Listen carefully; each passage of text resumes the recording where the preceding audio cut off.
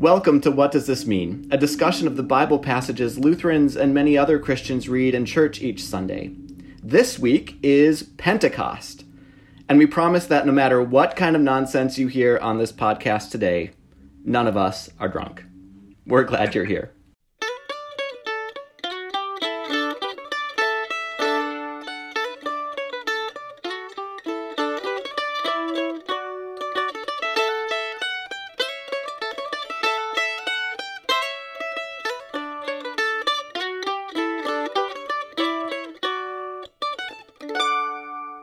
Right, none of us are drunk. That's a reference to the first lesson. We'll get to that in a few minutes, but first we should say welcome.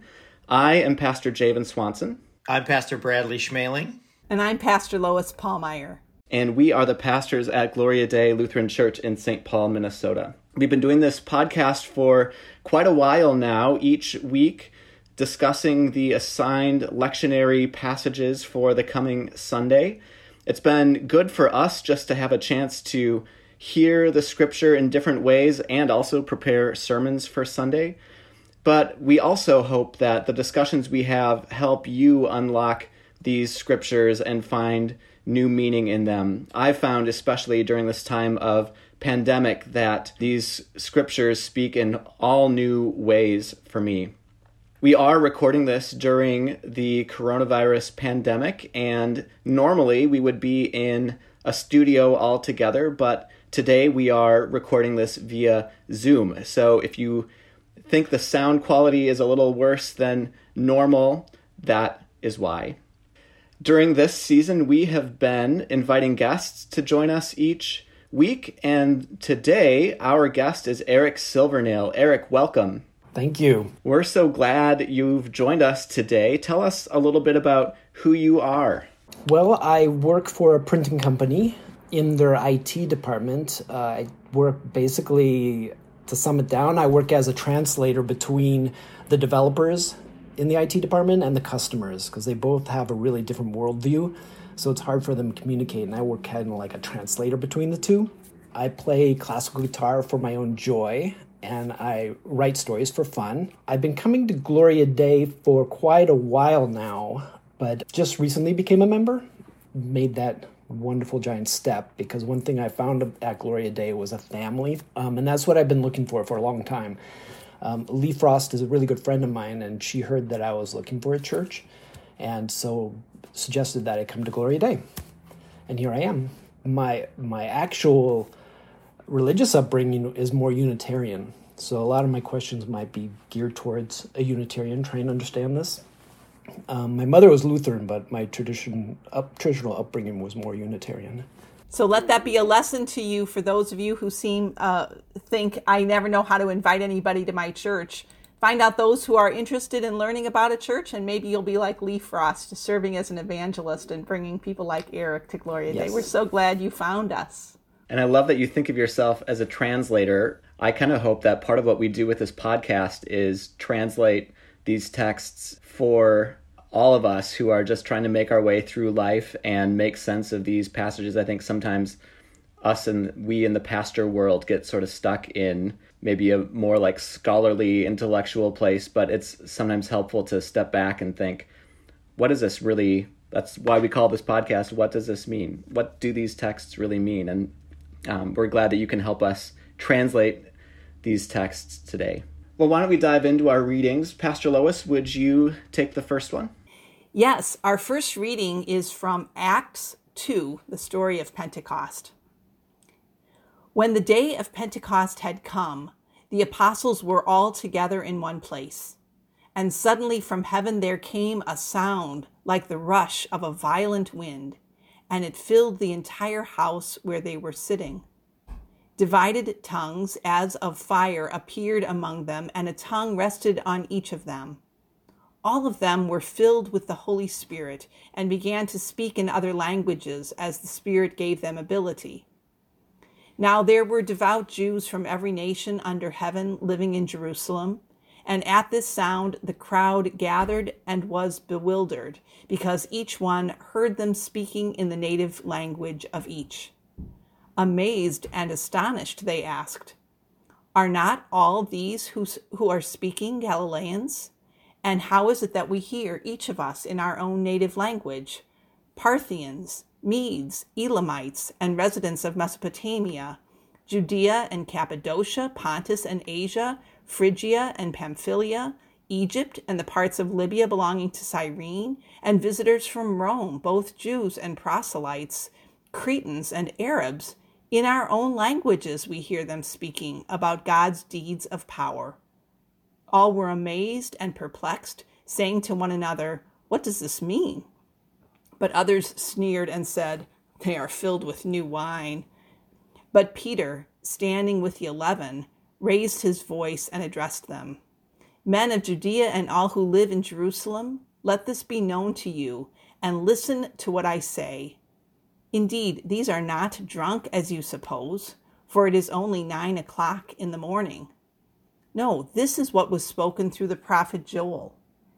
In the last days it will be, God declares, that I will pour out my spirit upon all flesh, and all your sons and your daughters shall prophesy, and your young men shall see visions, and your old men shall dream dreams.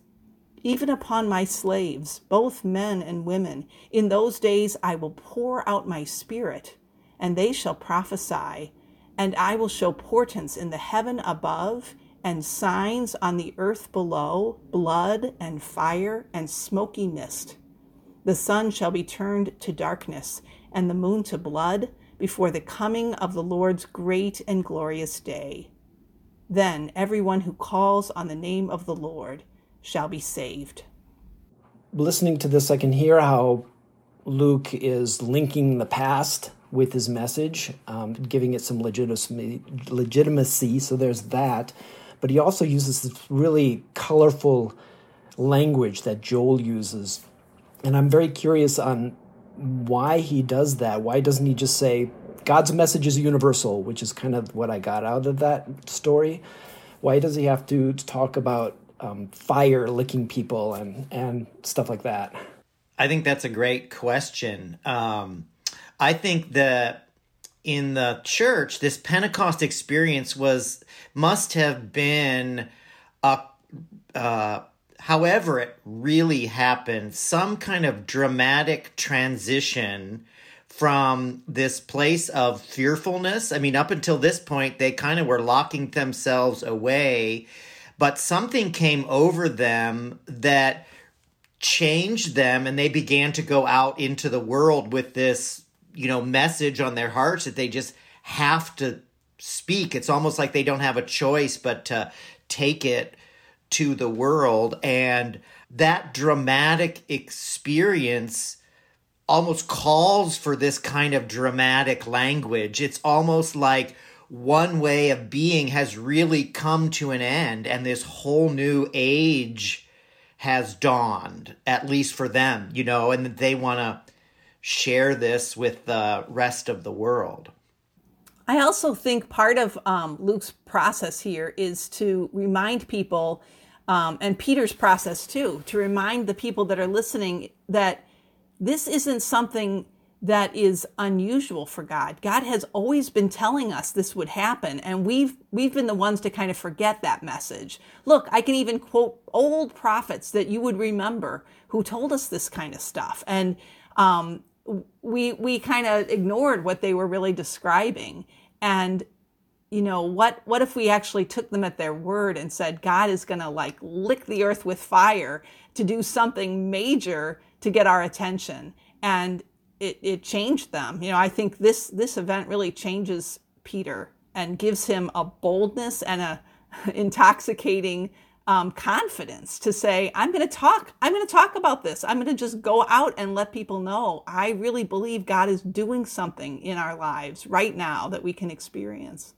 I was also thinking that if we were gathering in church Sunday morning, this is always a really fun Sunday because we pull out all the red stuff, and we often have those big poles with the red ribbons, and red and orange and yellow ribbons, and we wave them around. And liturgically, Luke, who we think is the author of this, did us a big favor by giving us all this great imagery, because then we get to have really fun worship on Pentecost Sunday. Eric, you mentioned about the message being universal. And I think that's really important to note, that that's really what is beginning to stir in this, is that a message that had been held within a small group is now heading out into the world and is meant for everyone. And we'll see as the New Testament goes on that crosses all kinds of boundaries and barriers that the ancient world had set up between Jews and Gentiles, slaves and free men and women, as we hear in the next lesson, and that God's redeeming love is going to keep doing that. And I think still is, anytime we try to set up some kind of barrier between us and them, God sends us right over it, often with dramatic tension around it too. Every movement that the church has gone through, from being closed into increased openness, comes with a kind of fire in it. There's fighting, there's anger, there's tension, as some try to hold back the Spirit, while others are walking with that Spirit into a new age. Maybe that's a good place for us to take a quick break and come back in a moment.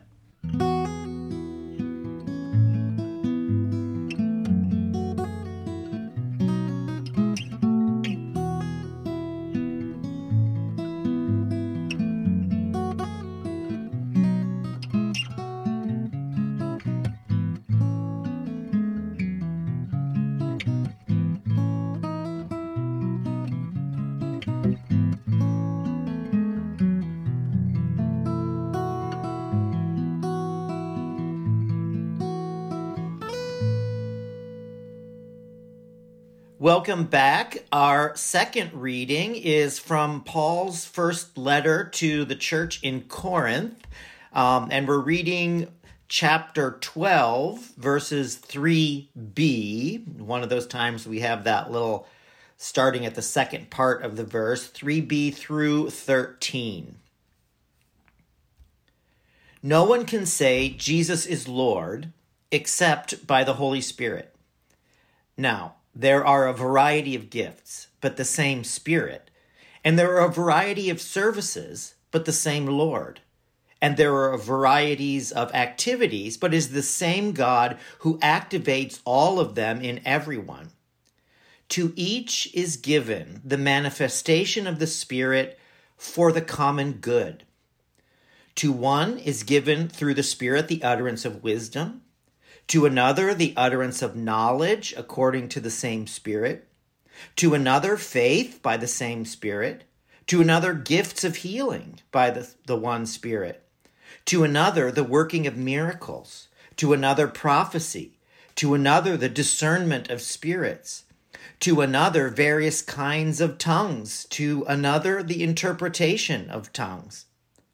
All these are activated by one and the same Spirit, who allots to each one individually just as the Spirit chooses. For just as the body is one and has many members, and all the members of the body, though many, are one body, so it is with Christ. For in the one Spirit we are all baptized into one body, Jews or Greeks, slaves or free, and we are all made to drink of the one Spirit. I found this text unusually easy to understand. Since it's Paul that's writing, he's usually very hard for me to grasp, but he was very clear on this. Maybe that's a message in itself. For me, the Unitarian inside of me really cringes at the word Holy Spirit, but I'm finding through these texts to understand it a little better. Like here, what does it mean when it says no one can say Jesus is Lord except by the Holy Spirit? I don't think Paul is saying that literally, that you can't literally say that unless you have the Holy Spirit. I think it's more like what this passage is telling me is that it is by your actions and by using your gifts for the common good and for the church and the community. In that way, we are saying Jesus is Lord. Can I ask you a question, Eric? Yeah. If from your background, what makes you cringe about the Holy Spirit? Because it has a ring of magic to it, and it has a ring of divinity to it that we can only attribute to God, according to the Unitarians at least. It's hard for me to take this three and make them in one body. Although there was a great philosopher, mathematician, Nicholas of Cusa, I think, who talked about how it's not really 1 + 1 + 1, it's more like 1 × 1 × 1. And he used that to show how this is a unity together. But still, it's also, what does Holy Spirit really mean? Is it a fire? Is it energy? Is it just a manifestation? That's a more harder word to interpret than like Son of God or God.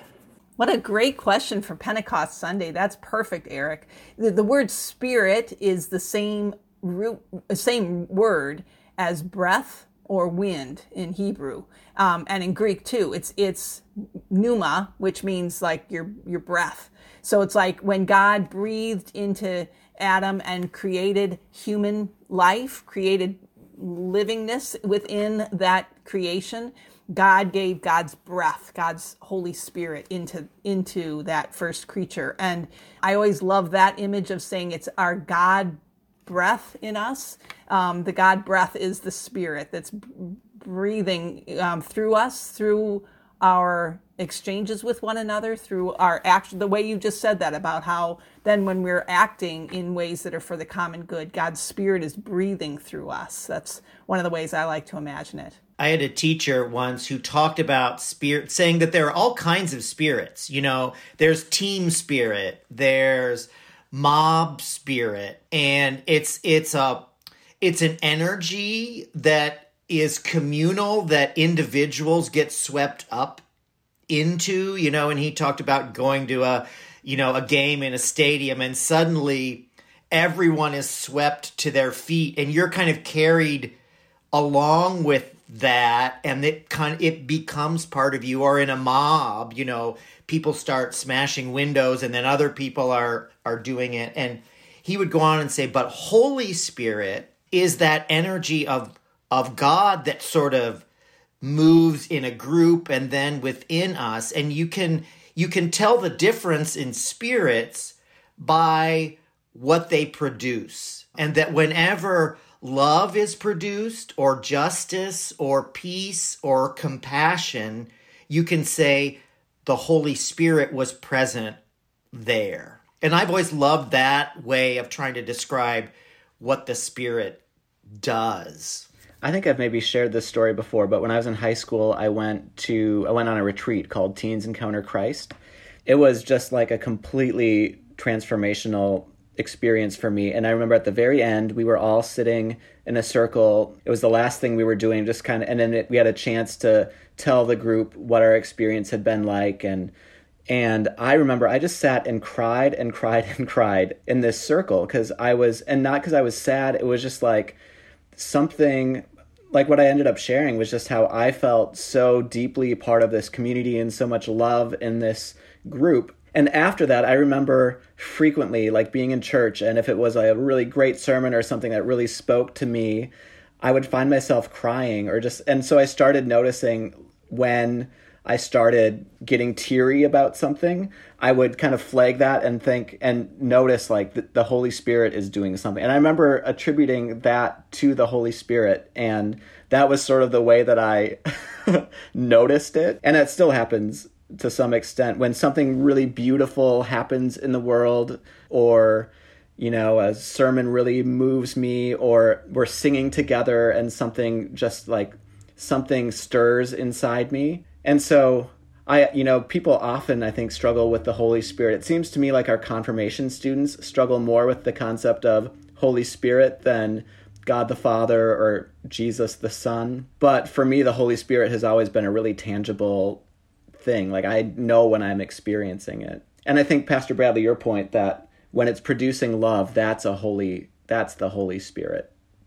One thing I experience at church is baptisms, and those will always make me cry. Always, every time, it just makes me cry because there's so much love in that experience, not just with the parents and the child, of course, but from the whole congregation. You can feel the whole congregation focused on that beautiful moment. That's a lovely description of like being caught in that common good. Like we all are longing for that child to have a happy, full, faithful, generous life. And I feel like the Spirit is kind of blowing through the congregation there and empowering us all to have a common wish, to all be saying, oh God, look at this little one, please, let it be a fruitful, happy life for this little one. And we should say, in the baptismal rite, the Holy Spirit plays a really important role. We pray for God's Spirit to be present in the water, to blow over those baptismal waters, and for God's Spirit to come into this little one or big one, who's being baptized. But the Holy Spirit does play a really key role in baptism. Well, why don't we take a quick break and come back for the gospel reading?